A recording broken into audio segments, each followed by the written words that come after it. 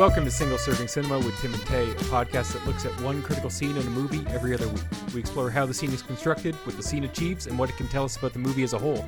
I'm Tim. And I'm Tay, and today, for our 30th episode, we are joined by our esteemed guest, James Stacey, who is co-host once again of the Grey NATO podcast, a podcast about travel, dining, driving, gear, and most certainly watches, who is also our resident Denis Villeneuve expert and guest. We just love shooting the shit with you, James, so welcome to the podcast again. My guys, you're here for the three-peat. I love it. Thank you so much for the invite.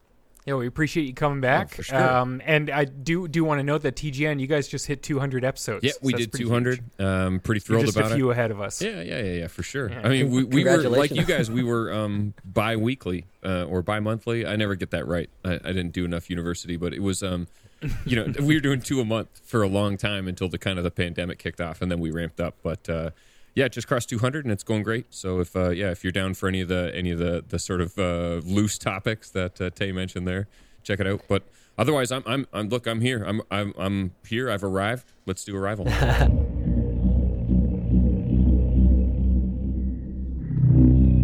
Yeah, you have arrived. And yeah, I mean, I think this is a great movie for our 30th. Obviously, we love Denis Villeneuve, and we like having you on, James. And we are going to, at a certain point, hit Denis movies that, I mean, I'm pretty sure James hasn't seen, a couple that I haven't seen, earlier ones. So it's nice to still have you here for ones like this. We're going from last month, we did David Cronenberg, a lot about the human condition. I think this is a different angle of that. We're kind of, I mean, to put it really painfully, we're going from telepods to heptapods. How do you feel about that, Tay? My intro is kind of ruined already, so I'm at a loss. Well, I did also just want to mention I am wearing my self-made Arrival shirt. I've got some heptapod logograms on this. Hey. This is from a Halloween costume from a couple years ago that I'm very happy I don't have any photos of, because then I don't have to consider putting them in the show notes. Where I have this shirt that I drew logograms onto, and then I wore a black toque with 7 black socks stuffed and hung off of it. And I had to explain it to every single person at the party. So, it's a great costume. Mm-hmm. I have some logograms that were accidentally left on my coffee table when people didn't use coasters. Yeah. I think we've all got a few of those. You just hope they're not one of the ones that means death or death process. I can't read it. I need more time. More time to study it. That's the one you get tattooed on you. Death process. Yeah, exactly. Abbott is death process for sure. So yeah, I mean, to dive right into it, we're trying in this season to be a little bit better, to get our paperwork out of the way. So if you haven't watched Arrival yet, which is wild that you'd listen to this first, but you do you. Arrival is about when 12 alien ships appear on Earth, a linguist must determine how to communicate with the visitors before more paranoid and violent ambassadors of the human race take action. Starring Amy Adams and Jeremy Renner and directed by Denis Villeneuve, Arrival was released September 2nd, 2016. Canadians can stream it on Crave. And I mean, for Denis' first out-and-out sci-fi movie, I'd say, outside of, I know some of his earlier ones are kind of, they're like non-temporal and they're more fantastical, but I'd say for his first direct sci-fi, he did really well. He had a $47 million budget and got a $203.4 million return. Well, a good cast and kind of a good hype train behind this movie, I think, really helped. I don't know how he got the advertising they did for Arrival, but I remember it was like the big movie of the month when it came out, or at least it was something that people were very interested in seeing pretty widespread. Mm-hmm. I'm not sure either. Like I also remember it being a big deal, because I think at the time I wasn't 100% locked in on paying attention to Denis and what he was doing, but I remember being really hooked by the idea of this movie. And I mean, honestly, we're talking a lot about the marketing campaign. I got to say, this is a bit of a disappointing tagline to this movie. Yeah. It's just, why are they here? It's straight and it's to the point, which is certainly effective, but I feel it's lacking some I feel like it needs a little bit more like True Detective Season 1. Like time is a flat circle. Yeah. Right? There's definitely an overlap between the two. It's a wild thing. And in terms of timing, like, let's keep in mind that the last 2 potlucks, which I've been more than fortunate to be on, featured Blade Runner and Sicario, and that's 2017 and 2018. So we're talking about a real run here. for Yeah. our boy Denny. Sicario was just before this. Sicario was 2015. Oh, I have it dead wrong. Okay, So we're It's right 15, we're right in 16, the middle. 17 then. Yeah, we're right in the middle. We did Sicario, now we're doing Arrival, and we did Blade Runner first, and that's sort of his three. Arrival sort of kicks off what is now a run of sci-fi stuff adapted from beloved sci-fi source material, leading up to, so you go Blade Runner, Dune. He's in the process of making Dune 2. It just started filming, I think, yesterday or the day before as of recording date. Yeah. And then he also announced that he's doing Rendezvous with Rama, which is a great story by Arthur C. Clarke. Absolutely. Yeah. When I saw that, I was like, I don't know that story, so I'll go check it out, and it's awesome. Yeah. Yeah. I mean, the other thing that I would bring up immediately is if you have seen the movie and you want to even more so enjoy this episode, go ahead and go back and read Ted Chiang's story. The story of your life. I think it gave me a different appreciation for the background on this one, and I we don't have to belabor the point necessarily, but you're doing yourself a disservice if you don't read basically both of his short story anthologies.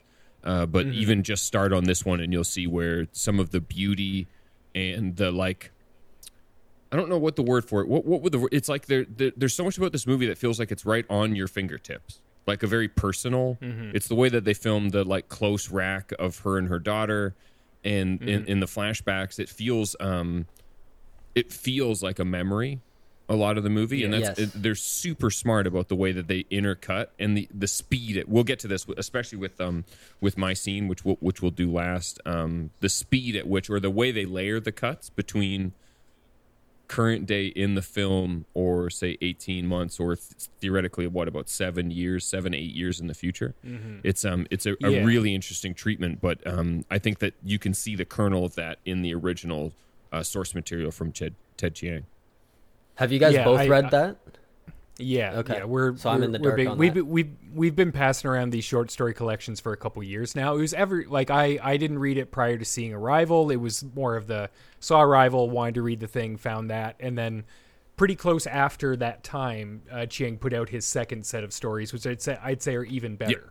Agreed. Which is impressive. And I mean, I was talking about this with my housemate, but it's actually it's a phenomenal adaptation because there's a lot of differences. I think the screenwriter, one second, let me scroll back up, Eric Heiserer, and Denny saw the potential for this story to say a lot and use a lot about the cinematic language, something that could only exist there. So there are a lot of differences.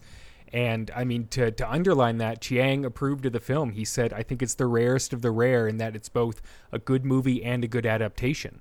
When you consider the track record of adaptations of written science fiction, that's literally a miracle. It's rough. Or almost literally a miracle. Yeah. So I think he's right on that. I think you butchered that name, but I do think that Heiserer? Eric Heiserer, however you say it, did a great job adapting this. Because you don't get praise like that.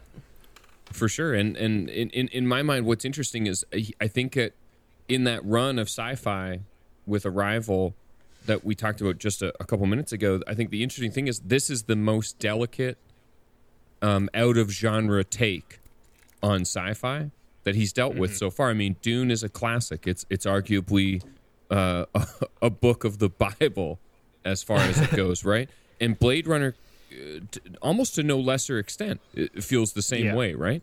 But in the cinematic canon, right? And then with Arrival, you have this.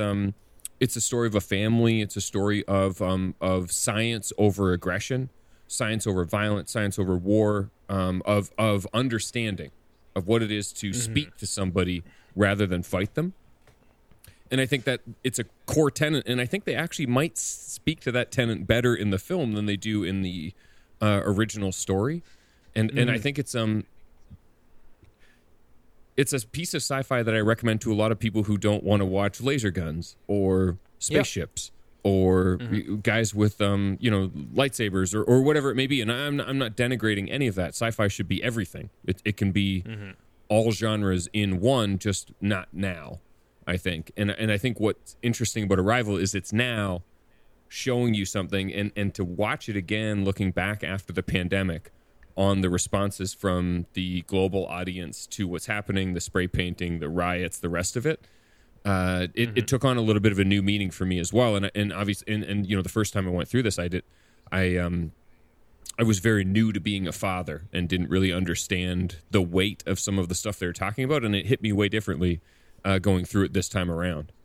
Mm-hmm. Yeah, no, I think what you're saying about it, it's sort of the space it occupies as an alien movie. I think it's very aware of that. I love that early in the movie, Renner's character, I'm blanking on the character's name. Ian.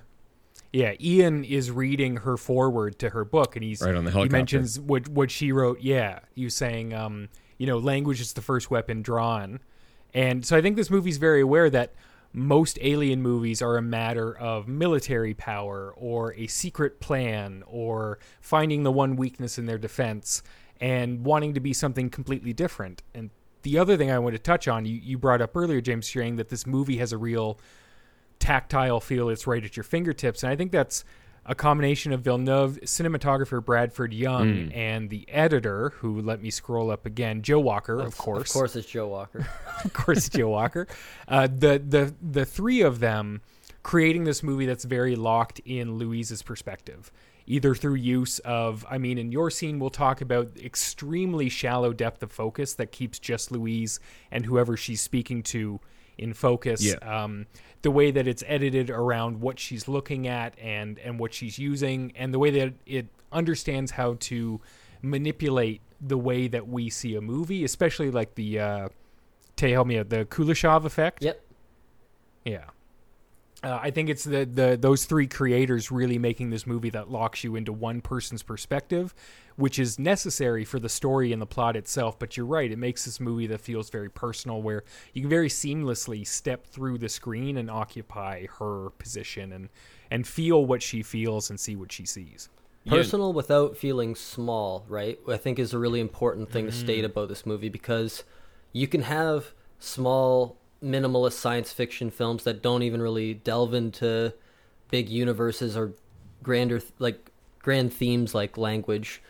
But I think that Denis has kind of found a niche in contemplative science fiction of some kind. Like, I don't think Dune, as much as Dune and Blade Runner are absolute canon for all science fiction, foundational if you want to say, but they are both unique in science fiction as well, in a sense, because they are both in this realm of contemplative science fiction, where it's not so much about the action sequences. It is much more about the greater meaning of what a new world and what futuristic possibilities bring to humanity.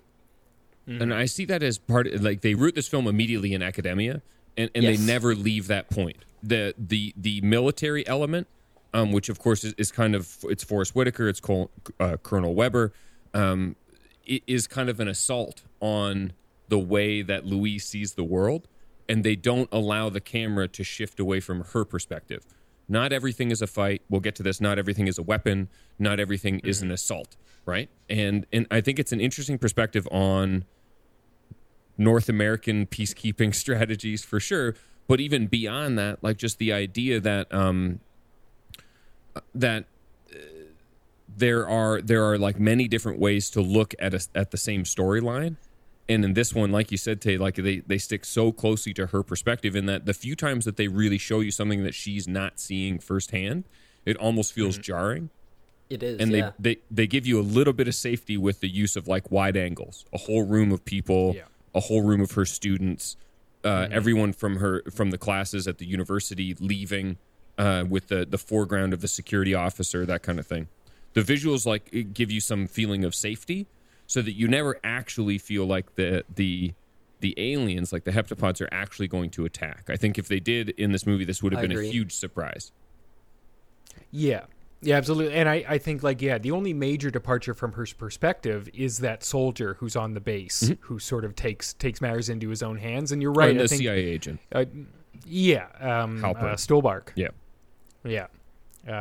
Also just a phenomenal actor. But no, I think you're right. Like, if we were to go back, I didn't look at it with this eye, but going back, I think you could see that 2 or 3 scenes with that soldier where he's talking to his wife, and then he's sort of prepping his plan with the other 2 soldiers.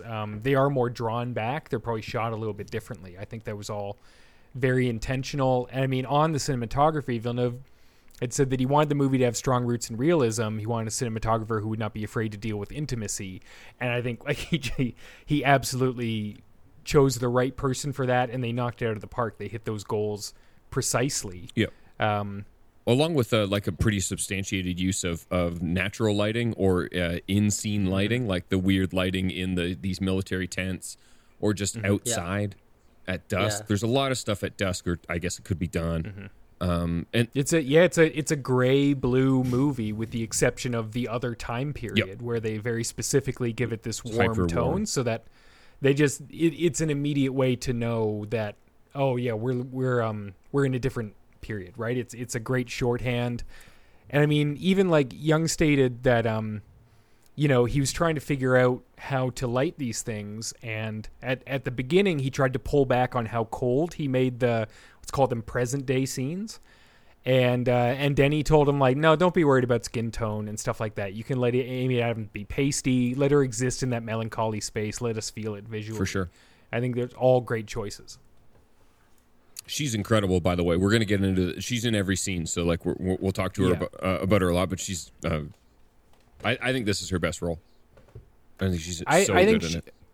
I think she is a shockingly understated actor. I've never seen her do something super showy. I don't feel like and she's worked very consistently. Like there are some movies I've only seen once, like American Hustle, Nocturnal Animals. Yeah, I feel like that one's a bit showy. There's some more drama in them. And Nocturnal Animals, I mean, most is pretty, she's pretty good in that movie. too. That's just an insane movie. I can't believe people made that movie. Yeah. Wasn't that Tom Ford? Mm-hmm. Yeah, that sounds right. Definitely. And but no, I think most of the time, like, you can really count on her to come in here and give a measured performance that isn't trying. None of it ever feels like going for an award or something like that. Except for American Hustle. Oh yeah. You got to compete with Christian Bale, right? Yeah, I'm sure he just makes everybody want their own Oscar for sure. Yeah. But yeah, I think before we dive into scenes and stuff like that, also worth talking about Johan Johansson, who again he did Sicario's music. He was in the talks to do Blade Runner 2049 for a while, and they opted for something different. And he, of course, he passed away a few years ago. So as always, R.I.P. Johansson, a huge loss to the cinematic film space. But one thing to note, like I think it's a really cool score for this. It uses a lot of like phonemes and non-actual language and vocal parts, and involves a lot of stuff. There's a great he was in way back when Song Exploder was just starting to be a thing, the podcast where the guy sort of breaks down one song. He did an episode with Johansson and on Arrival's music. So I'll link in the show notes. It's about 15 minutes where he walks through the Heptapod B piece. But I think there are a couple of things from that episode I wanted to bring up. He said he wanted to use human voices, but he didn't want to use a choir because he didn't want it to feel like 2001 or any sort of instance of human voices being used for sci-fi before. And the other thing is that he wanted to use a concept in music writing known as aleatoricism, which is essentially using chance and luck in music. So you give all the people performing on a piece what they're going to do, but you could say, for example, tell them start whenever you want, finish whenever you want, right?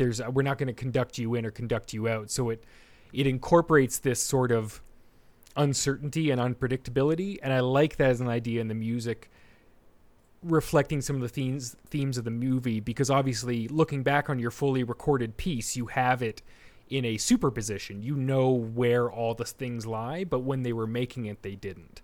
And I think that's a nice little sort of hint towards the perspective that Louise gains by the end of the movie. Going into the movie, you don't know what's going to happen. When you look back on a complete piece, you know where everything falls. You know, we're analyzing it, we're taking notes to this extent. That's the same way Louise could look back on her life once she gains that full perspective. So whether that was entirely intentional, I mean, aleatoricism is often using music just to make it feel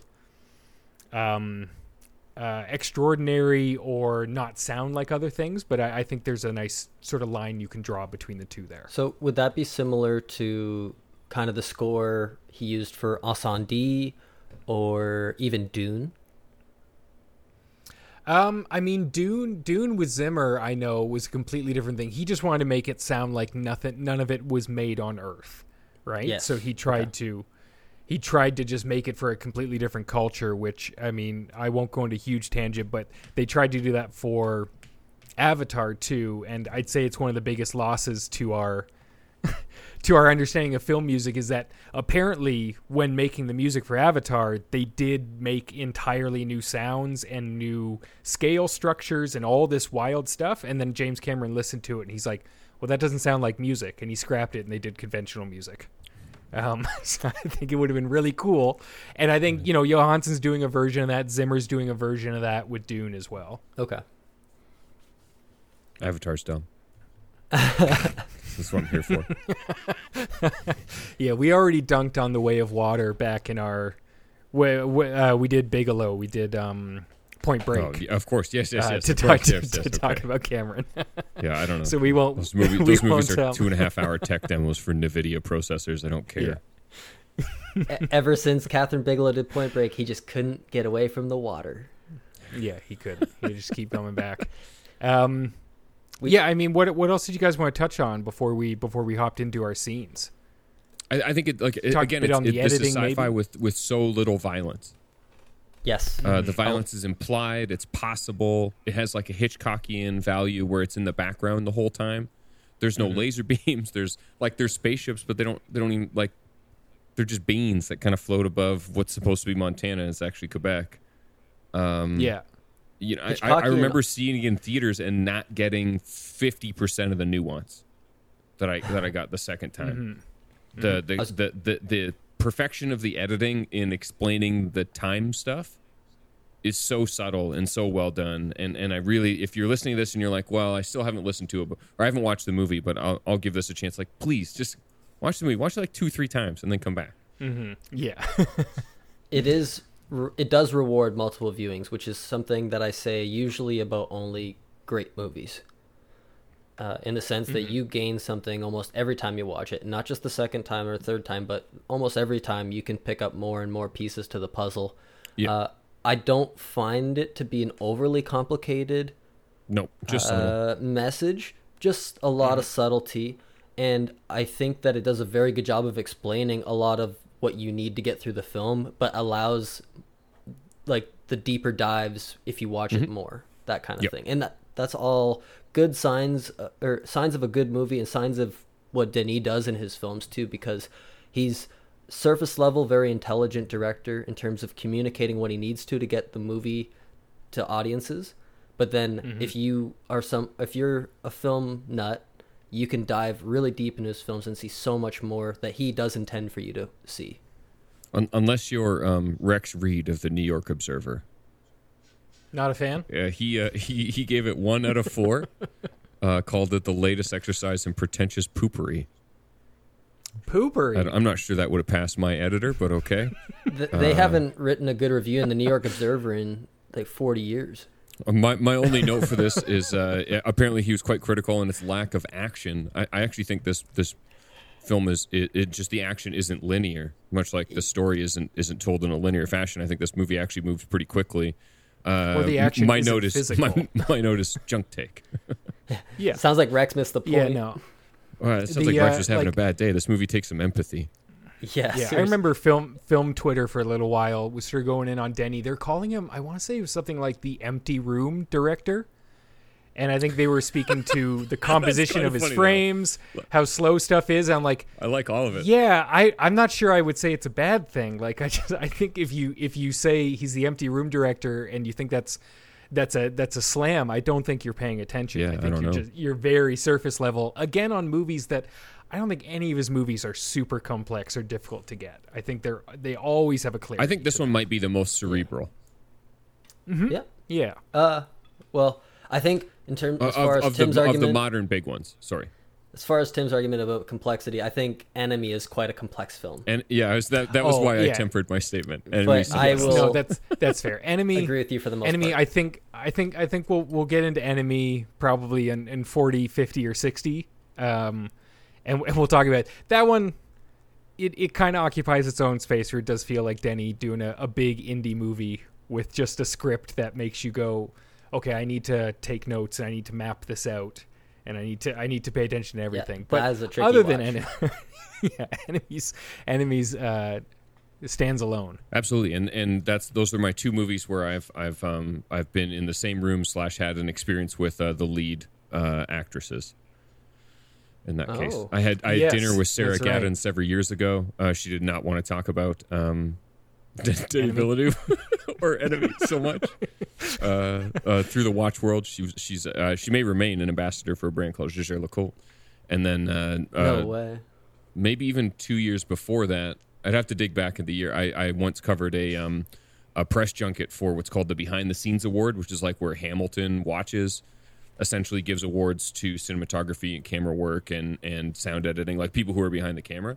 And they do a fairly big event. It's actually gotten quite a bit bigger even since I was there in, let's call it 2015, 2016, something like that. Maybe even a little earlier. And Amy Adams was there. And I was getting a drink from the bar, and I turned around, and I was moving too quickly, and she was too close behind me, and I almost bowled her over. And she said something like hi, and I was like, nah, I don't think so, and I just walked away. It was too scary. But that well, there you go. I think that's my entire run of women who have been in Denis Villeneuve movies that I've been in the same space as. If I can add to the list someday, maybe I will. Would have loved to ask Sarah Gadon about Antiviral. Yeah. I mean, if absolutely. she didn't want to talk about Denny, maybe she want to talk about Cronenberg. It's possible. We stuck to watches. She talked about a bunch about yoga, if I remember correctly. Yeah. By all accounts, Denny seems like one of the nicest people to have on set. I'm not sure I would. Well, and like we talked about David Cronenberg being such a collaborator, I'm not sure about his son. Honestly, I've seen some behind the scenes videos from Possessor. He seems like a weirdo. Yeah, a weirdo who we want on the show at some point, though. 100%. Like I don't mean weirdo as a bad thing. Let's be clear. Like by all means, be a weirdo if you can make movies like Antiviral and Possessor. We're way off topic. Is it time to jump into your scene, Tay? Why not? Yeah, I think we can. The other stuff we want to talk about, they'll all come up in our scenes. Sure. It is a potluck after all, so we each get to do a scene this time. That's right. So we're going to do our scenes in a linear fashion as per usual. So my scene just happened to come first. So my scene takes place from 23:30 to 33 minutes into the film. And yes, my time code is that clean. That is when the scene cuts. Tidy. I know. So when I timed that out, I was like, that's just beautiful. 9.5 minutes. You love to see it. Yep, love to see it. And in this scene, almost immediately after arriving at base, Louise and Ian are rushed in to prepare to visit the alien spacecraft. They are driven over in anticipation mounts as they prepare to enter the vessel. And that's pretty much the summary without diving into any detail. The noteworthy things about this scene and kind of why I picked it, there's a few big kind of talking points that I want to go over. First of all, I got to say Bradford Young's cinematography is my favorite in this scene. The build-up from driving to the spaceship, and there's just something special about his timing and pacing. And I know that comes down to Joe Walker's editing too, but the way that the cinematography kind of moves us forward while letting us stay very contemplative is something I really want to dive into with you guys. So that's a big part of it. There are a lot of really cool and well executed expository elements in the scene as well. So setup for the rest of the movie takes place in the scene, and it's done in a very subtle way throughout. A lot of just audio voiceovers that are kind of giving us clues as to what's about to happen, and that sets up the scene really nice. And then we also have some really cool character moments. There's a really great moment where Ian, who is, what kind of scientist is he? Is he a physicist? He's a physicist. Yeah. And he gets to touch the spacecraft with his glove on, and it's a really beautiful, I love that moment. It's beautiful. And then Louise has a whole different set of emotions going in as well. And then I also want to get to the science fiction elements, because the way they do something that would seemingly be very conventional in most science fiction films is just done in such a cool way here. So I'm going to open the floor to you guys. If you guys have anything specific that stands out to you about the scene. Well, in general, I'd like to just speak to how patient this movie is. Because, I mean, you do say in your description that they sort of rush them in, and you're right. It's such a high priority for the military. They have to meet this schedule. You mentioned the exposition. There's a lot of exposition, and they do say, like, oh, the shell opens every 18 hours. So, like, they're on a schedule. And they show you sort of the process of all these things. But the movie as a whole is so careful in when it reveals more things to you, and then what it shows you after something's been revealed. So, I mean, at 9 minutes and 30 seconds into the movie, it's the first time you see the shell, but it's low quality and it's on the Venezuelan news. And then it's 18 minutes and 20 seconds where you actually see the shell for the first time in Montana, but actually Quebec, where it was filmed. And then it's not until your scene where you get even closer to it. I do love that, like, they don't show you the shell for so long. They don't show you the heptapods for so long. Till the very end of the scene, you sort of get a first glimpse of them.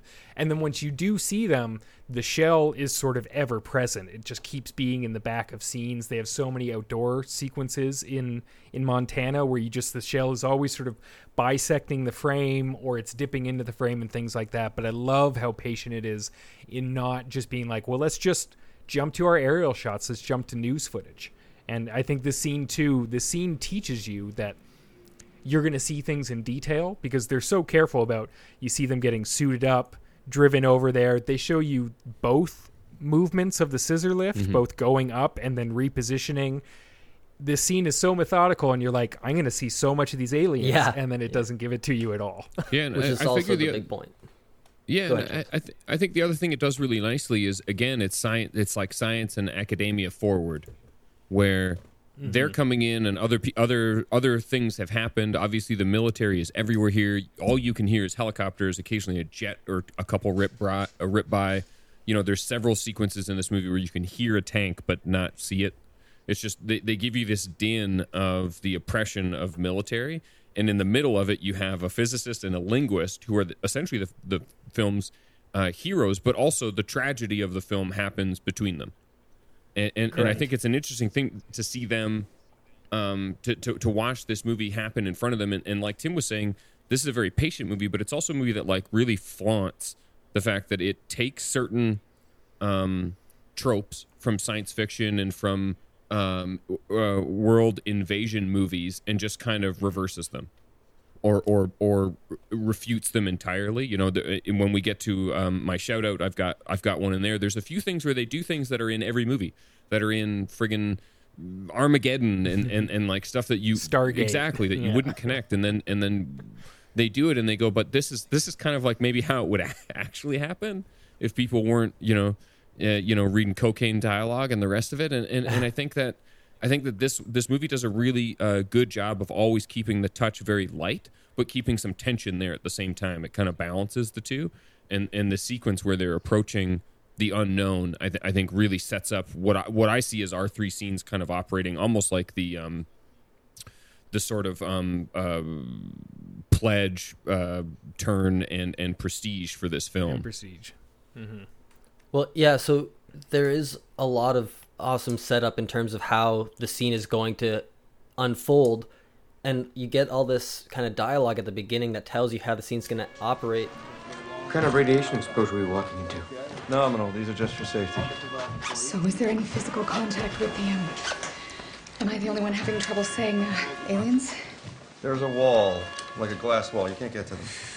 Which just builds more tension because the scene takes so long to actually get to that point, which is why I think it's an interesting scene from a construction standpoint, because right off the bat, we're blasted with information. We have dialogue coming in from Colonel Weber introducing Louise as the new head of this group. Good morning. This is Dr. Louise Banks. She'll be heading your team. Dr. Banks. It's a pleasure. Dr. Banks is taking over the mission from Dr. Walker. And he quickly, this person's never mentioned again, but he quickly says, taking over for Mr. Walker, who we can just assume is the person who is referenced later when Louise says, Am I fired? You're better than the last guy. Doesn't make me feel any better. And so that is who Yeah. I'm guessing is that person. And it's so simple as just leaving it vague, where they're Yep. like, well, some people just can't handle like what happens in there, however they term it, where you're like, wait, what? And then they're also like, So what do they look like? You'll see soon enough. Hurry up. sometimes it's just that simple. It doesn't need to be any more than that, where you're like, yeah, I mean, if I was one of the military like controllers or like someone managing that situation, I wouldn't bother being like, oh, well, they're a squid, they have 7 knuckles and like 7 tentacles, and the tentacles split, and like, right? It's just kind of like the whole point is that you'll see, and they're just telling the audience you'll see, and then you don't see. Yeah, it almost feels like Ian feels weird asking that question in the moment. He almost doesn't expect an answer. It's like a rhetorical, what do they even look like kind of moment. And then explain to Louise that they'll be exchanging information through glass, and that's how the interaction takes place. So you have like this image in your head built up of what's going to happen with the characters, and then it takes 9 minutes to get to there.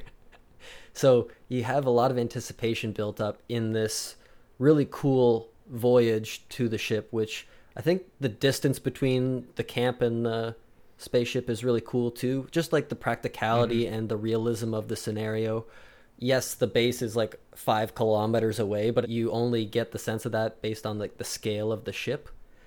So all these things kind of work in tandem to create this really cool setup of jumping in the trucks and getting from the base to the ship, which, like I said, is all really emphasized by Bradford Young's cinematography and Johan Johansson's score.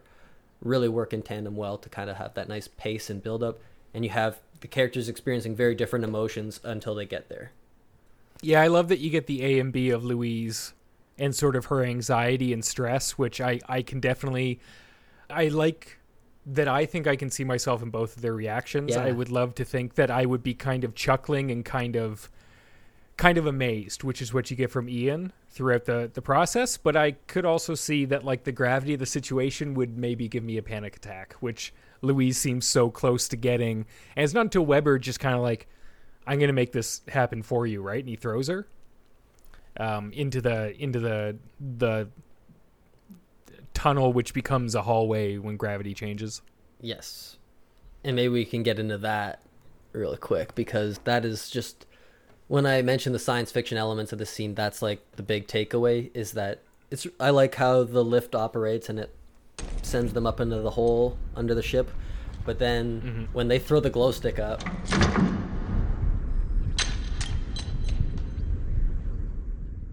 Yeah, that just happened. I remember that first reaction was just like, what's gonna happen here? Yeah. It's very Again, cool. it's simpler, right? It's not one of the soldiers like showing off and being like, look how easy it is, right? And like jumping up and changing. Just that glow stick, and the camera tilts right up, right? There's no cut in it. There's also no I think it's so dialogue. effective. It's just the throwing of the glow stick, and then they talk after. But there's no like, watch this or anything like that. It's just he throws the glow stick up. It's very simple, and you see it interact as if the gravity has just flipped 90 degrees. I do want to point out that Forrest Whitaker has a particularly great face for that in mask illumination. Yes. It really like makes his eye extra shaded, like, and I that guy just delivers every every time. time. Every Yeah. time. You have to He's so almost dependable. really What a be voice. careful with how you cast him, because he's almost too epic for some roles. Like he's like too much character for some roles, I find. But in this, I think he's used to the right degree. He's not like in the movie a ton, and he creates a nice antithesis to what they are doing. Or at least like a roadblock kind of to what they're doing throughout the film. I just love the idea that the ghost dog became a colonel later in life. That makes me happy.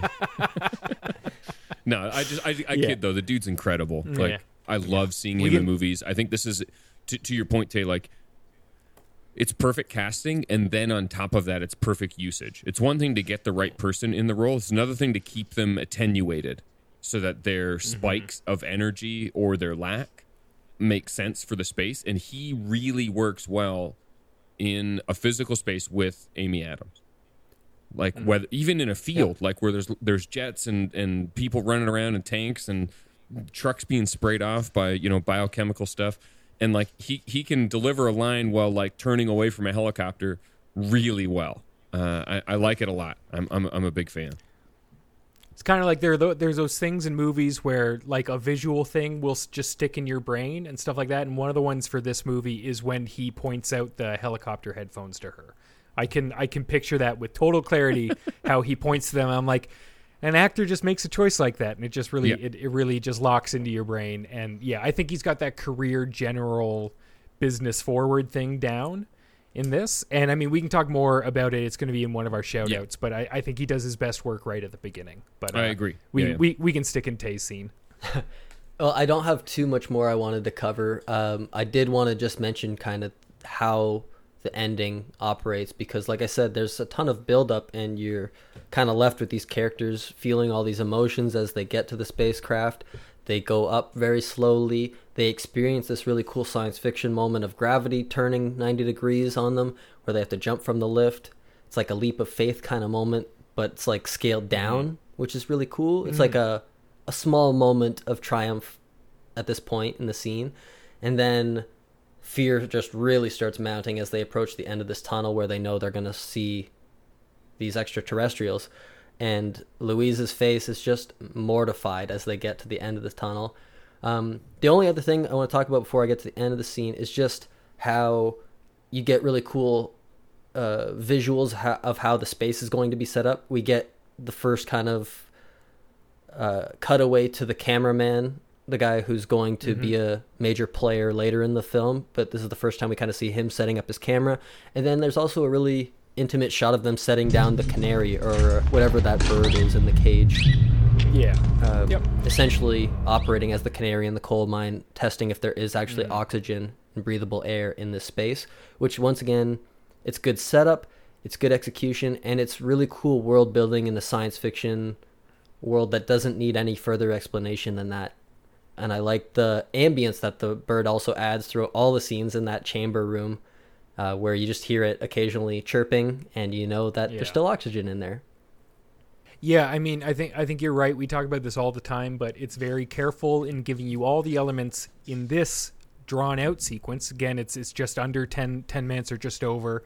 And so that every following sequence, we already know it's all there. There's nothing else that has to be discovered beyond the points of each of those scenes, like getting more language, or the interactions between Louise and Ian and Abbott and Costello.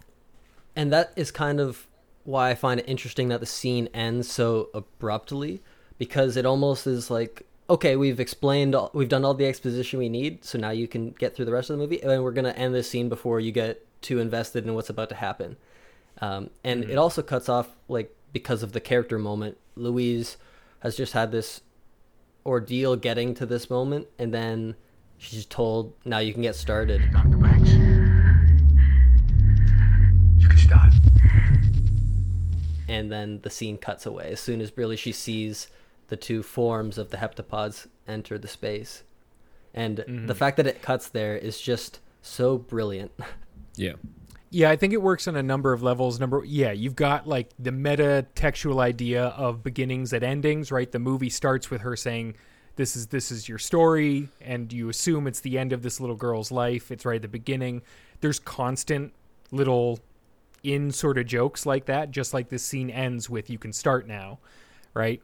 In terms of us as audience members, I think cinematic language is telling us in this scene that we're going to get a really long sequence with the aliens. We're going to get close-ups on their bodies and their structure and how they move and things like that. And then that's all just like undercut and not given to us right then.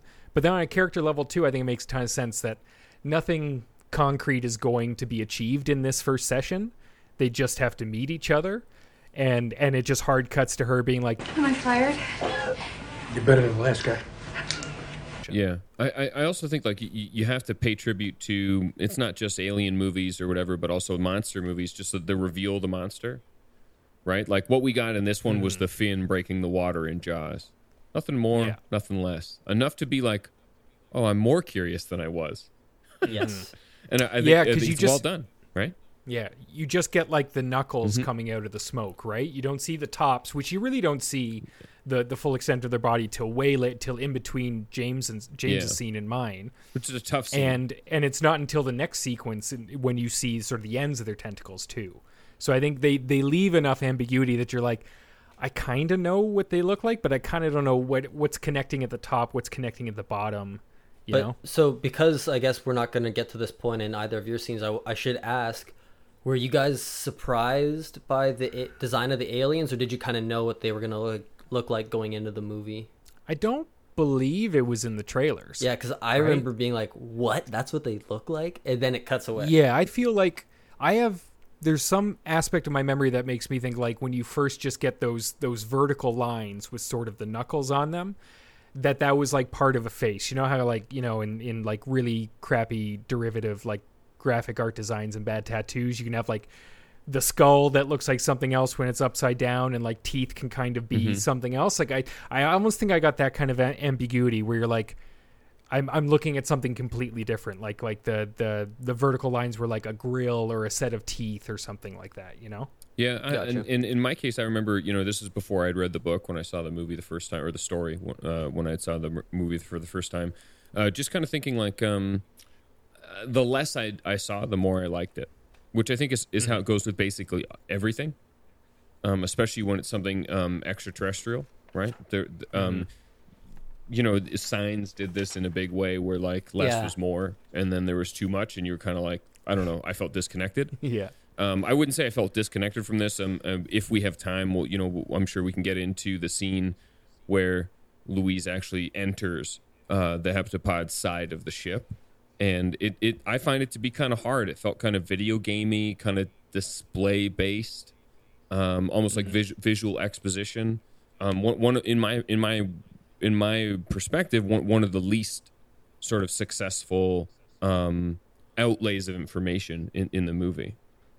Yeah, I will say that I did like the later reveal of what the heptapods look like at a different scale, because it's almost like a secondary first look or a big surprise of what they look like, and then it changes your perspective of them, even though it shouldn't really change anything about how you feel about them.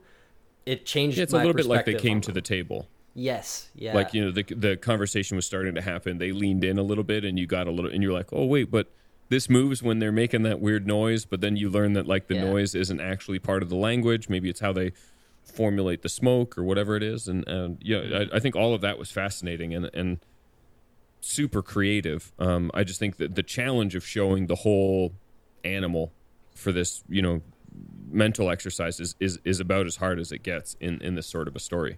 Well, the VFX team didn't have an easy task at hand. It's a tree, it's a squid, you know, what's going on. That's a tough scene. Yeah. Probably the toughest scene in the movie for me as well. I think so. Yeah. But that's pretty much all I wanted to cover in my scene. Tim, sorry, did you want to jump in there? No, I think we can hop to mine.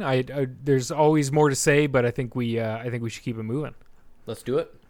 So my scene comes quite a bit later at 1:19:55 to 1:25:21.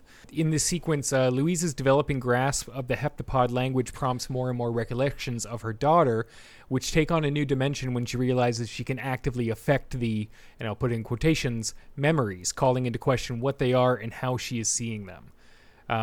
So the general sort of plot of this sequence, she has again, what at that time we're probably still seeing as first-time viewers as a flashback. Her daughter Hannah is a little bit older in terms of the scale of her life. She's asking her a vocabulary question, something when both sides get something. It's an equal exchange. What's this term for that thing? Like a technical term, where we make a deal and we both get something out of it. Compromise. No. Like, it's a competition, but both sides end up happy. Like a win-win. More science-y than that. If you want science, call your father. Louise is unable to come up with an answer as to what word her daughter's trying to get her her finger on. She suggests that she ask her dad instead, which provides more context, I think, about Louise's marriage, which you assume is in the past and fell apart, and also hinting that her father is a scientist, because the daughter says it's something more sciencey than that, and she just sort of throws it off with that sort of tenor that you can get about sort of divorced families, something like that, I think.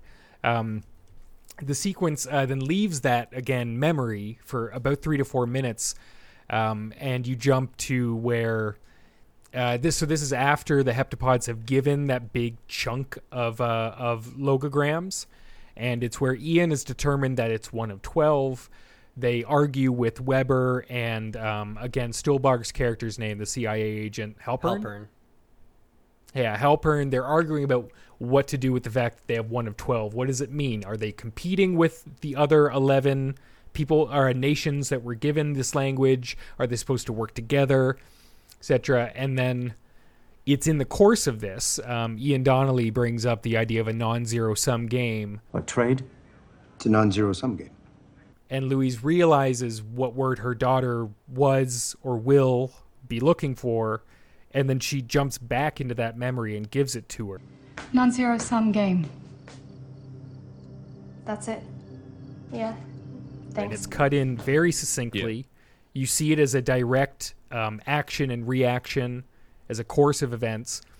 And you at the same time as Louise figure out what is happening to her brain, in the fact that it isn't just these memories being pushed up to the surface, which is what it's felt like so far, because she was able to take information from the present and put it into this other space.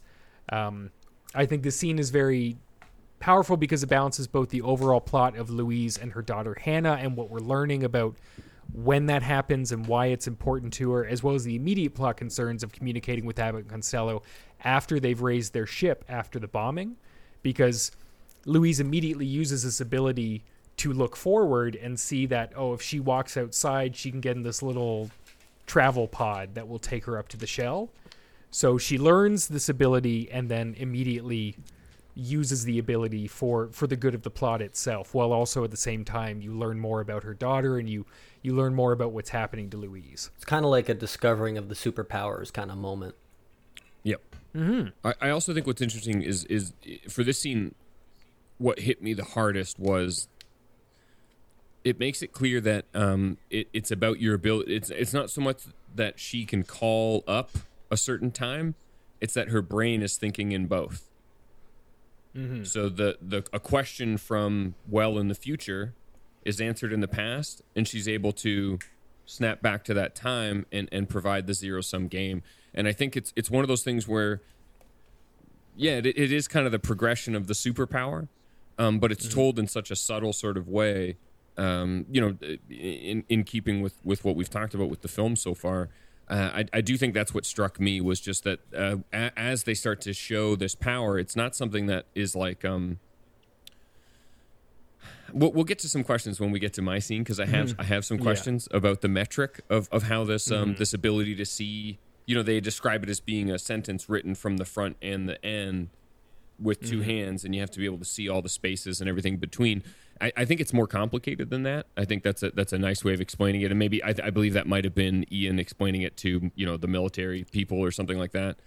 And I think this is a fantastic scene, definitely one that was in the running for myself, and I really love the way that they're able to show that it's not just reflexive. It's not just like she gets hit with a memory that's actually like a premonition. It's a little bit more a muscle that she's developing by learning more of their language, which I thought was awesome.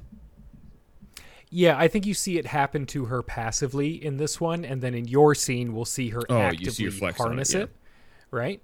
And I mean, we don't have to go too in depth on a lot of the production and things in this scene, because there's so much we talked about already with Taze. The main reason I love this scene is because I think it does something extremely like entirely unique, I'd say, in terms of movies. Because I want to talk about just how movies are the way that they depict and use time is entirely unique to the art form. And we talked about this in previous episodes, Tay, about stories that can only be told as movies. They're things that do not work as a story or as a radio play or a stage play or whatever.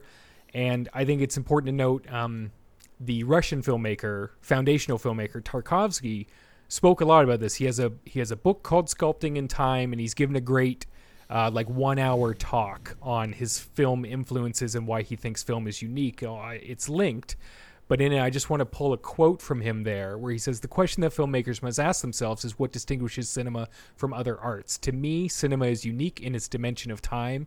This doesn't mean it develops in time. So do music, theater, and ballet. I mean time in the literal sense. What is a frame? The interval between action and cut.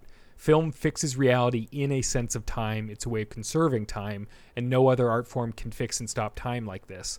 And I think your screenwriter, I think Denny, they're aware that the adaptation that they pulled from Ted Chiang's work is something that can only operate here. And I think it's best exemplified in this scene where, how to put this? Generally, when you see one shot go into another shot, especially when they're not, say, right from the same scene, you understand that the movie is being put together for the audience's perspective. So you need information from a flashback from a person's history. So they call it a flashback, and we know that we have this language established.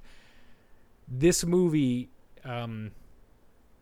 editing like that is an exact representation of the way that Louise is perceiving her existence, which I think is something that I don't think has happened in any other movie. I think it's directly using something that we take for granted as a way that the movie has to operate and conventionally does operate in order to give us information. This is actually the way that Louise is seeing her life. And I think that's an extraordinary thing that they achieved. And I think it's also extraordinary that you can watch that sequence and just see it for the plot, and that's fine. You're just sort of understanding how Louise's perception is changing, and you're understanding that she can use this now to speak to Abbott Costello after the attack. Yep. But there's this incredible meta layer to it that I find very special every time I watch it. That's my sermon's done. Well done, yeah. Yeah. I just going back to Tarkovsky for a second, I really think that, I don't know this for a fact, but I'd be very surprised if Villeneuve wasn't very heavily influenced by some of his science fiction films, like Solaris. Mm-hmm. And what he said about the use of timing in film is, I think, spot on as well. And then connecting to your point about how Louise's life is now almost depicted as an editor controls the images of a film, it adds an extra textual layer for like how Villeneuve perceives his own films now in my mind a bit. But actually, you know what? I'm going to end my point there because I'm just going to keep rambling. Yeah, it's easy. Like with any movie that has time travel, it's easy. We can just recursively talk about the same things in different words and stuff like that. That's why I wanted to point out this scene. I think it's the best example of what's going on here. I think in one small way, Villeneuve is making a movie about the way that we make movies and about the language of cinema. Again, we way back in Blade Runner, even on Sandy, we talked about how like he wants to create an experience that is big C cinema, cinematic. Something is uniquely in this art form, and I picked this scene because it's a great expression of how that's taking place and how you couldn't do this in any other art form or medium. Yeah, it is really cool how you watch her reaction to this process happening in her brain, and it's almost just instinctual. Okay, now I'm going to walk outside. I'm not going to worry about what's happening in this room because I already know what's going to happen outside. And it's like those opening moments of her figuring it out are like just the naturalism of it, I think, is what stands out to me most about the presentation. Mm-hmm. Which absolutely, it fires like a fugue state for the first couple times, like almost like she has enough information to know what's going on, but she can't see what the connective tissue is. It's like I said, it's interesting to see the sort of muscle of this skill set. I guess it's not physical skill set, but to watch it develop is fascinating, and then to see it pay off in the last in the scene that I picked is super fun. I think big moment for the audience. Yeah, well, it's like, you're watching the difference between her and where she's at and the heptapods, because you get the idea that the heptapods clearly they're so well established, it's their language, that they just live in this super state where they know what they're doing at all times. And you get to see her go from point A to point B, where she's slowly understanding this is how I can use it, and being shocked by information that's given to her sometimes. You're going to bring it up in your scene in just a minute, James. Some of the things where like she's like finding out things about herself, which I think it's a very like rewarding thing to watch happen, and it's very palpable. Again, it's very locked in her perspective, because I think you realize this the same time she does. They very carefully metered out this information, that it all hits right in this scene. Absolutely. Yeah, good pick, Tim. Yeah, solid. Yeah, absolutely. And I mean, it leads. We've got what the sequence that we already touched on, the one where she goes to the heptapod side. Is next, and then James, your scene follows that. It does, yeah. So 1 hour 33:14 to 1:43:39. I call it the weapon in use, and she leaves this experience where she was given, essentially granted actual time in front of Costello. Poor Abbott is in death process. Godspeed. There's a lot of weight and emotion to that for just being subtitles. Yeah, no, I agree. Right? Like I'm kind of. It's also the first time we've seen subtitles for there, because now that she can read it, you're allowed to understand it from her perspective. Right. But Yeah. that's outside of my scene. We got to keep moving. She leaves, goes outside. They pick her up in a truck or whatever, and then as soon as she's with Renner, she kind of has this vision of her daughter. I would say her daughter is 7 or 8. And it's years into the future after their divorce, or the eventual divorce with Ian, once he knows what will happen to their daughter, and of course she knows now in some metric. And then it cuts back to present day. She says, I realized why my husband left me. Ian, obviously not being able to speak the language, goes, you were married?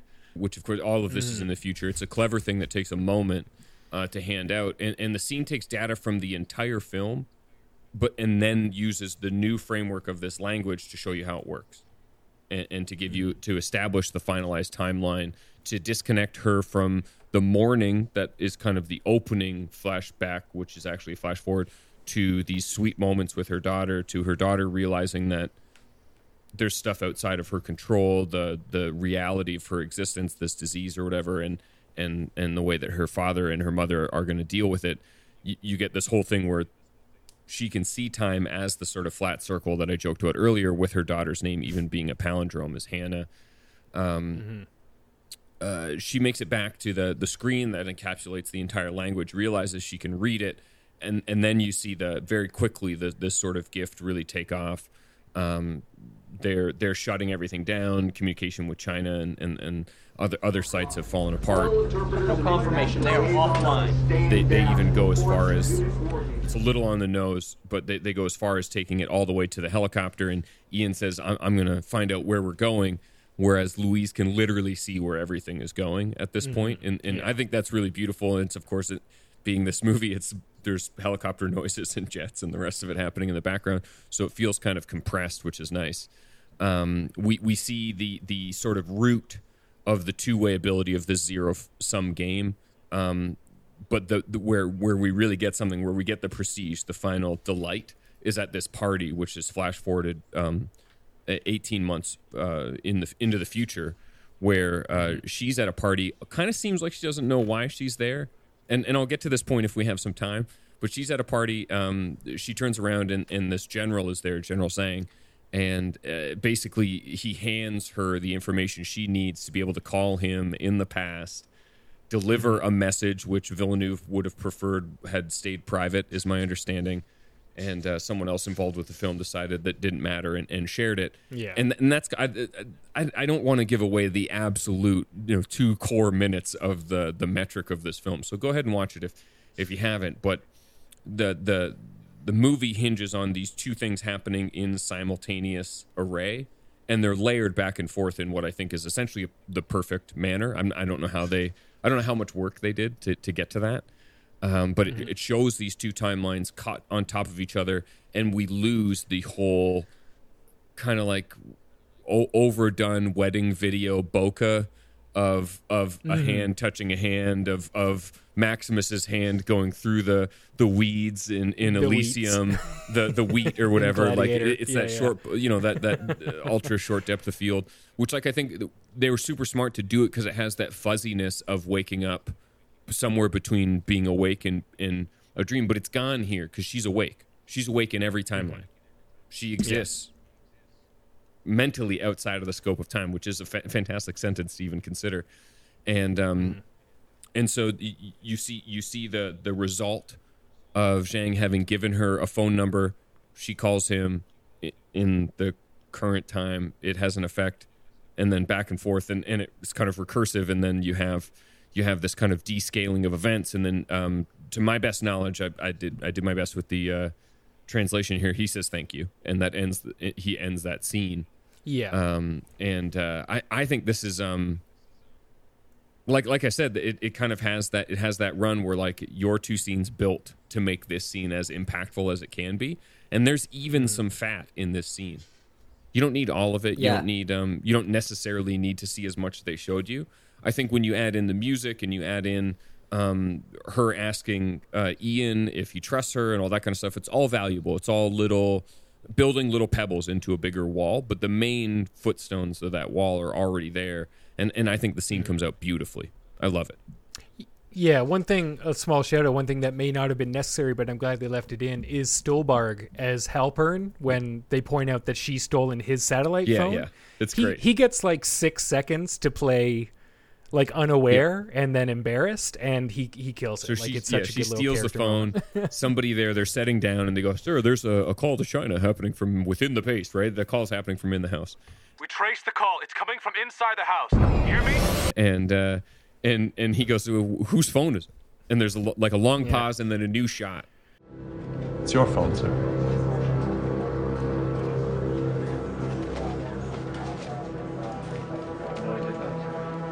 Search base camp now. Kind of behind him and the guy at the computer, and he goes, "It's your phone, sir." And you go like, he kind of like checks his pockets and looks around, and then very sort of like embarrassedly, just he's like search base camp, like come on, let's take care of this. Happen. But I think, like I said, I think it's a great scene. Actually, it's fun because it's not a scene that I think we have to go on for a long time about because it relies so heavily on the two scenes that you guys picked. I did want to say that I like that this is kind of more of a, I don't know, I don't want to say a normal movie, but like the average movie kind of scene where you have like the doofy kind of antagonist kind of have his mistake moment, and then you have like it's humorous, and it's like actually just not part of the necessary storyline. It's almost just all for flavor at this point and for a bit of fun. And this movie doesn't have a lot of fun scenes.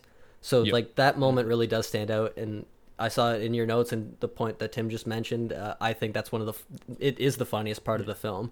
Stuhlbarg kills it, and it's just a unnecessary moment that I really like and appreciate. And I think it's an underlining on cerebrally where she is. Mm-hmm. She just walked by, grabbed the phone, turned out to be his, right? Like, it's a whole thing. Yeah, no, like I think you're right. Like it's a remarkably conventional sequence in so many ways. Like it's this critical like point. It's the highest point of tension. You have people with guns drawn on her and Ian. Time is running out. There's all these tensions to it. And I think one of the brilliant strokes of it is Tai Ma's performance. Yes. Yeah. It's such a high stress, powerful, like everything, you're tense in every way, and he just sort of floats in, and you're like, you've heard about General Shang the whole movie being this incendiary, stubborn presence, and Tai Ma playing General Shang is so calm. 18 months ago, you did something remarkable. Something not even my superior has done. What's that? You changed my mind. And warm to her. Delicate. And I love, like, very delicate, and he just tells her exactly what she needs to know, and I really love what he does. And if it wasn't for the fact that he said, "I don't understand how your brain works," but I would think he had figured out, he had also gotten the gift, because he's so calm. He's not rushed. He's not saying, "Look at this," and then call, and then do everything. Like, he's just the world everything's is fine. is I already hanging on know your it's good shoulders. because I can see the future. Yeah. And Yeah, his presence would almost speak to maybe, and I know that's not the case because it's in the dialogue that he says that. I do have a question for you guys that I don't know. Is when we're talking in and I understand that the skill set is to make time no longer linear, but in linearity, is their experience transferable? Right? So this is a question for the audience as well, because I genuinely don't know, and I didn't want like a think piece from some movie site on it necessarily, but like in the chat with her daughter at the top of my scene, it seems like in that moment she knows all of it. She knows that Ian left and why. She knows that there's a disease. She knows that that her gift, that her knowledge is the reason for all of this stuff. But then when she doesn't know what day it is, she doesn't know it's Sunday. So it almost feels like, are you kind of stepping into a body that exists there and you get some data but not all of it? I don't know. And then at the party, she seems to be operating in the current day perspective. This is getting into that. What was that? What was that movie where they did the time travel? The two guys, Primer. Thank you. This is getting into the primerness of it all. Which I enjoy, I suppose. But it's that 18 where she doesn't seem to know that she called him. He has to tell her that.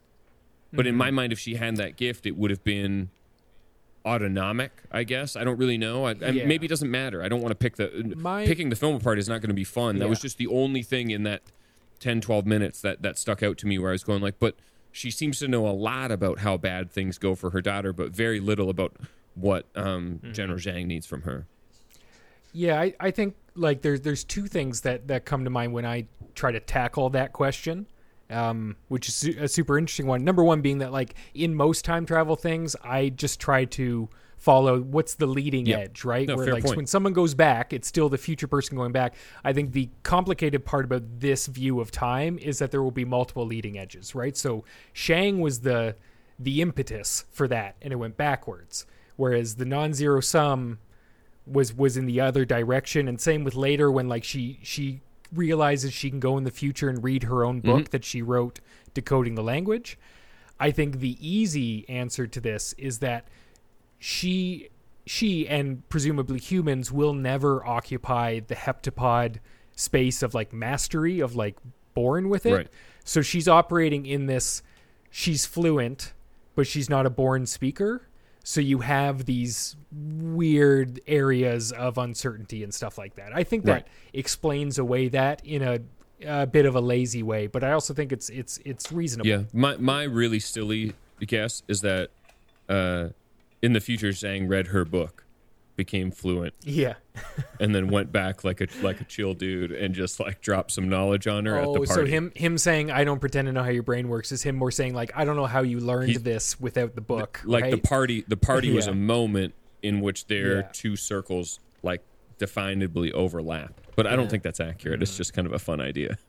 I saw it as like an involuntary response, like an involuntary muscle, like triggering her brain. She like kind of knows what she's looking for when she's like trying to find that answer when she's on the phone. And she's like, okay, what did I say next? What did I say next? I think she knows that the information exists, and she's like kind of like racking. It's like a Mad Libs. Racking the flattened timeline of like everything to figure out what point she needs to get to find that information.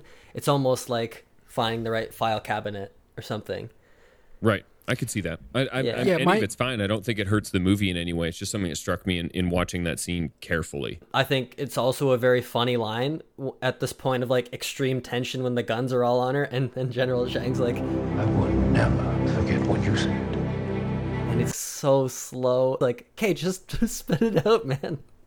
Get to the. But that's because we're stuck in our linear time, and we're like, we need to know. And it's like they both like, no, I already know, it's fine, right? I love, and again, it's such, whether it was direction, whether it was Taima that came up with it, or likely a little bit of both. But the idea that he wouldn't be more rushed or more intent on doing this, that he'd have this serenity that comes with knowing everything's going to be okay. Same for the heptapods, right? They knew they had 3,000 years. They're probably ahead of schedule. Poor Abbott notwithstanding. Yeah. But again, Abbott would have seen Yeah. that coming. Yeah, it's That's true. the other thing. Like Yeah. my other thought was always like, so in a human thing, again, in humans adopting this language, is it a matter of their perspective consciousness, we'll call it, hopping around? I would imagine the heptapods just have an all-out awareness. They are not hopping around from one time in their body to another time in their body. They just start with it. They're ready for the again, bomb, that's for sure. All of this is beyond. Yeah, then Yeah, why did they for sure. disappear at the end, Tim? Because they don't have to be there anymore. Going to other planets, hedge their bets. Yeah. Someone else to help them in 3,000 years. Well- I do also just want to shout out, I like Louise's tentacle earrings that she's wearing at the party. Oh yeah, She's got little diamond heptapod earrings that are neat. I like the little clay one that her daughter's made. That's a great reveal though too. I think that's the first visual giveaway that's in the future and not the It's past. I think it's that or does that come just before or just after the bird? The drawing. Oh, It might be of her. just before. Well, I think because it's a little bit earlier where like her daughter's saying like, I made this show, it's Mommy and Daddy Talk to Yeah. Animals. Yep. And there may have been like a canary in a cage in that Yeah. drawing. There's one on the wall that has it anyways. I just can't my apologies. That I can't is the- remember, it is the which same. direction was. Yeah. Same scene. Well, it's hard to keep it all in order, Yeah, right? I guess it That's maybe on kind of the purpose. point. Yeah, but that's my scene, and I love it. I mean, I love a lot of what's in this movie. And it's kind of out of scope for me for a normal sci-fi film. Normally I would like a laser gun and a leather jacket and a lot of smoke on the streets and some weird noodles and that sort of stuff. But I think this one does it really well. I like all aspects of varying science fiction, so I just want people to keep it fresh and keep coming with fresh ideas to it. And when you have amazing collaboration like this, whether it's like the original story to the screenplay to the direction of this adaptation, I think that this is like science fiction can touch on so many different parts of real life, and this movie does something really cool in talking about something that I think people feel needs to be action based and action centric, and it takes it and does something very unique with it, and I really appreciate this kind of perspective from a really smart filmmaker. Yeah, that's it, and that's how I've recommended this movie many times. We watched it in our friend's film club within the last season, I think, and it's very easy to say like it's an alien movie. It's about first contact. It has nothing to do with guns. It's not one with guns, that kind of thing. Yeah, I think it's a great movie. I'm glad we were able to do a potluck on it. And I mean, speaking of movies with guns, because this month we're doing alien movies. We're doing non-horror alien movies. We're just saving a full block of more Ridley Scott-based stuff for another month. For sure. So the vote, which we probably already launched, but if not, you're hearing about it now. We're voting on Starship Troopers, lots of guns, lots of aliens. Attack the Block, which I haven't seen in a while. I don't know how many guns are in it, but it's definitely a more violent alien encounter. For sure. E.T., which less guns, which is a little bit closer to more Arrival, keys I'd than say. Guns in that one. Yeah. And Men in Black. Oh yeah. Which so I think we got a real fun lineup Lots of there. guns. We'll see what everyone picks. Yeah, lots of different guns, big ones and a little tiny one. But I think we can jump into our shoutouts nice and quickly. Tay, yours directly follows James's scene, so why don't you kick us off? I was actually really hoping I had to like watch it right before the podcast just to make sure it wasn't in James's scene, because I think that this is a really cool way of depicting something that is very conventionally done throughout movies that depict the news and news coverage. And I think we talked about it when we did Shin Godzilla too, about just unique ways of showing news coverage. This is a really cool way. It's literally just like very simple cutouts. Like I could do this scene in 5 minutes if you had the footage, like just editing this together. Really easy. It's like TV screens, and they're just like all slowly fading away to being smaller as the news breaks. I'm being told we're going to cut this report to tell you breaking news. Now, China has called an emergency press conference. General Shang, Commander-in-Chief of the People's Liberation Army, has announced in an emergency press conference that China is standing down. Of General Shang's decision changing.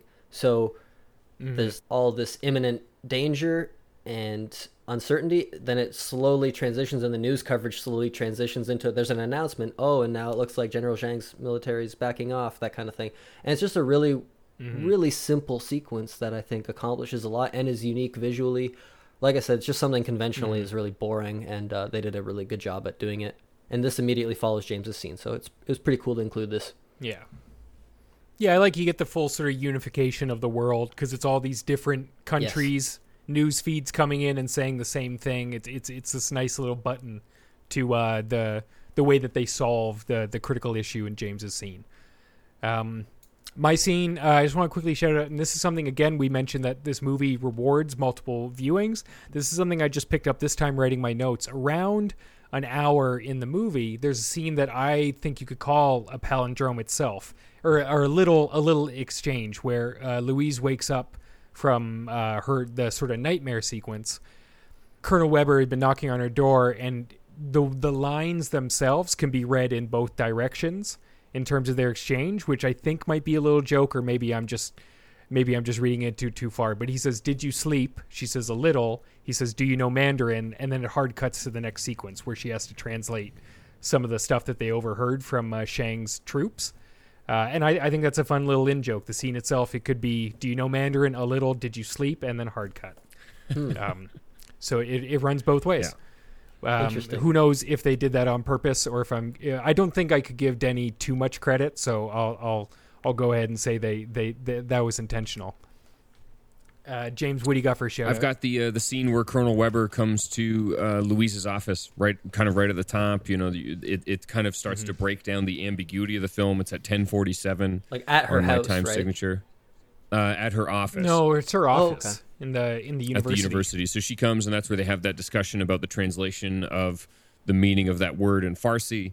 And I love this scene because this is something that is in every Michael Bay movie. That's in it's in so many films where you come enlisting an expert. Yeah, exactly. Enlisting an expert, and they give you a challenge of some sort, and there's a disparity in expectations. Sometimes that expert could be a race car driver, could be a mercenary, could be an oil drilling person, and oil rig folks.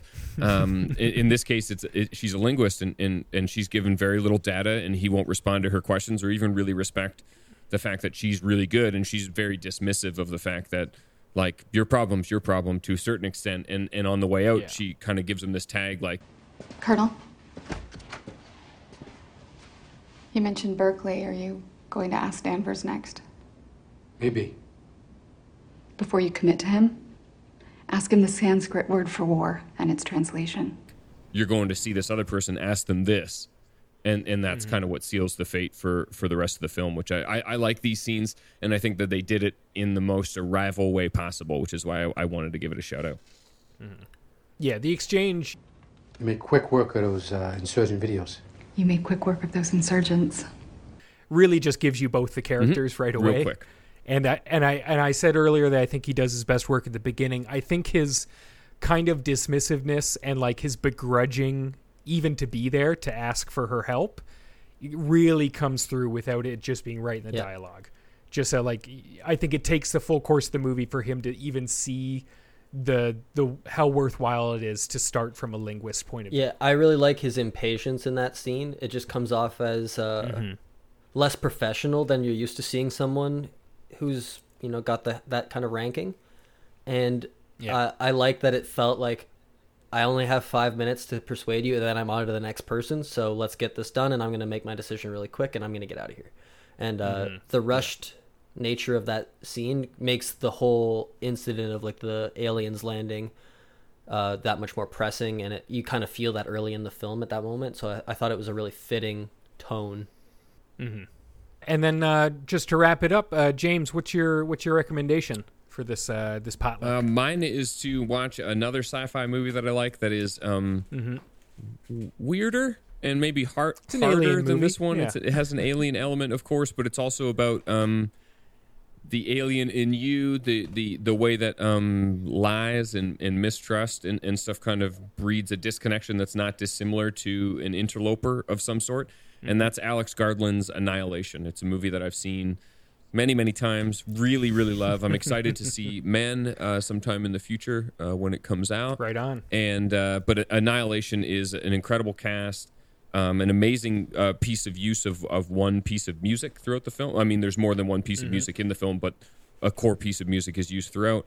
A really defined aesthetic throughout, an art direction, and then just a lot of really unsettling visuals, which I'm on board for. Yeah, it's a great, again, not unconventional alien movie.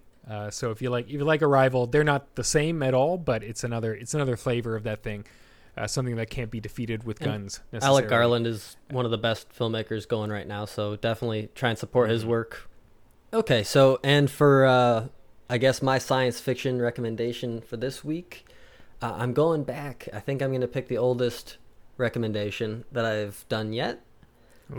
It's from a director who I love as well. This movie is called Life Force, and it is a wonderful horror science fiction film by... Yeah, you're holding up a steel book there. I am a diehard fan of this movie. It's so weird, and it's bonkers, and at times it's absolutely ridiculous in terms of what it's showing you visually, but it's also written by Dan O'Bannon and directed by Tobe Hooper, who is the director of Texas Chainsaw Massacre, amongst many other great horror films. So you're in good hands. The cast is also excellent, and it's a really unpredictable movie. It's wild, and it goes all over the place, so I highly recommend, just from like a interest perspective alone. If you like science fiction, you'll probably get a kick out of this movie. So 1985's Life Force is my pick. Yeah. That's fantastic. Yeah, between Hooper and O'Bannon, so O'Bannon wrote or helped conceptualize Alien itself. And he did Dark Star with Carpenter, and O'Bannon's had a hand in a lot of stuff. He's a very prolific guy, so it's a great one to consider when you're looking for other Alien movies to watch. And my recommendation is Captive State, which is just from 2019, not too long ago, directed by Rupert Wyatt. It is an undoubtedly flawed movie. I'm going to tell you that right off the bat. There are things that don't work about it. But the middle third almost operates like its own short film. It's largely without dialogue. It's just about people achieving this goal. It's super well edited, extremely well directed.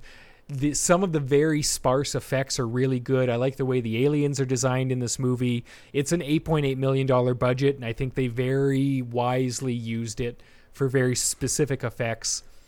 You've got John Goodman in this movie. Machine Gun Kelly, oddly enough. It's got an interesting cast, and again, it's not this flawless movie, but I mean, that middle chunk alone I'm a huge fan of, so I'd recommend it if you didn't catch it. And Cameron from Ferris Bueller's Day Off. When Cameron was in Egypt's land, let my Cameron go. Yes, that's true. Alan, what's his name? He was in Speed as well. Yeah, Cameron. What's his name? Alan Ruck. You won't catch me saying his real name on this podcast. Yeah. But those are our recommendations. So yeah, that's what we got for you this week. That's a good recommendation, Tim. I have never seen this movie, and I remember when it came out, but I honestly had forgotten about it already. So thanks for putting that back on the old radar. Yeah, of course. And that'll do it for the episode today. Thanks so much for coming back for another potluck, James. Really appreciate it. Guys, I couldn't be more thrilled to be on Team 10 here. Every 10, maybe I'll see you in 10 more. Yeah. But for real, I love this movie, just like the last two we chatted about, and it's an absolute thrill to see you guys hit 30 and to be part of it. Thanks, man. In some way. So if there's any way I can support, if we're going to do a giveaway, let me know. I'm happy to chip in for a good old copy of Arrival for one of the listeners.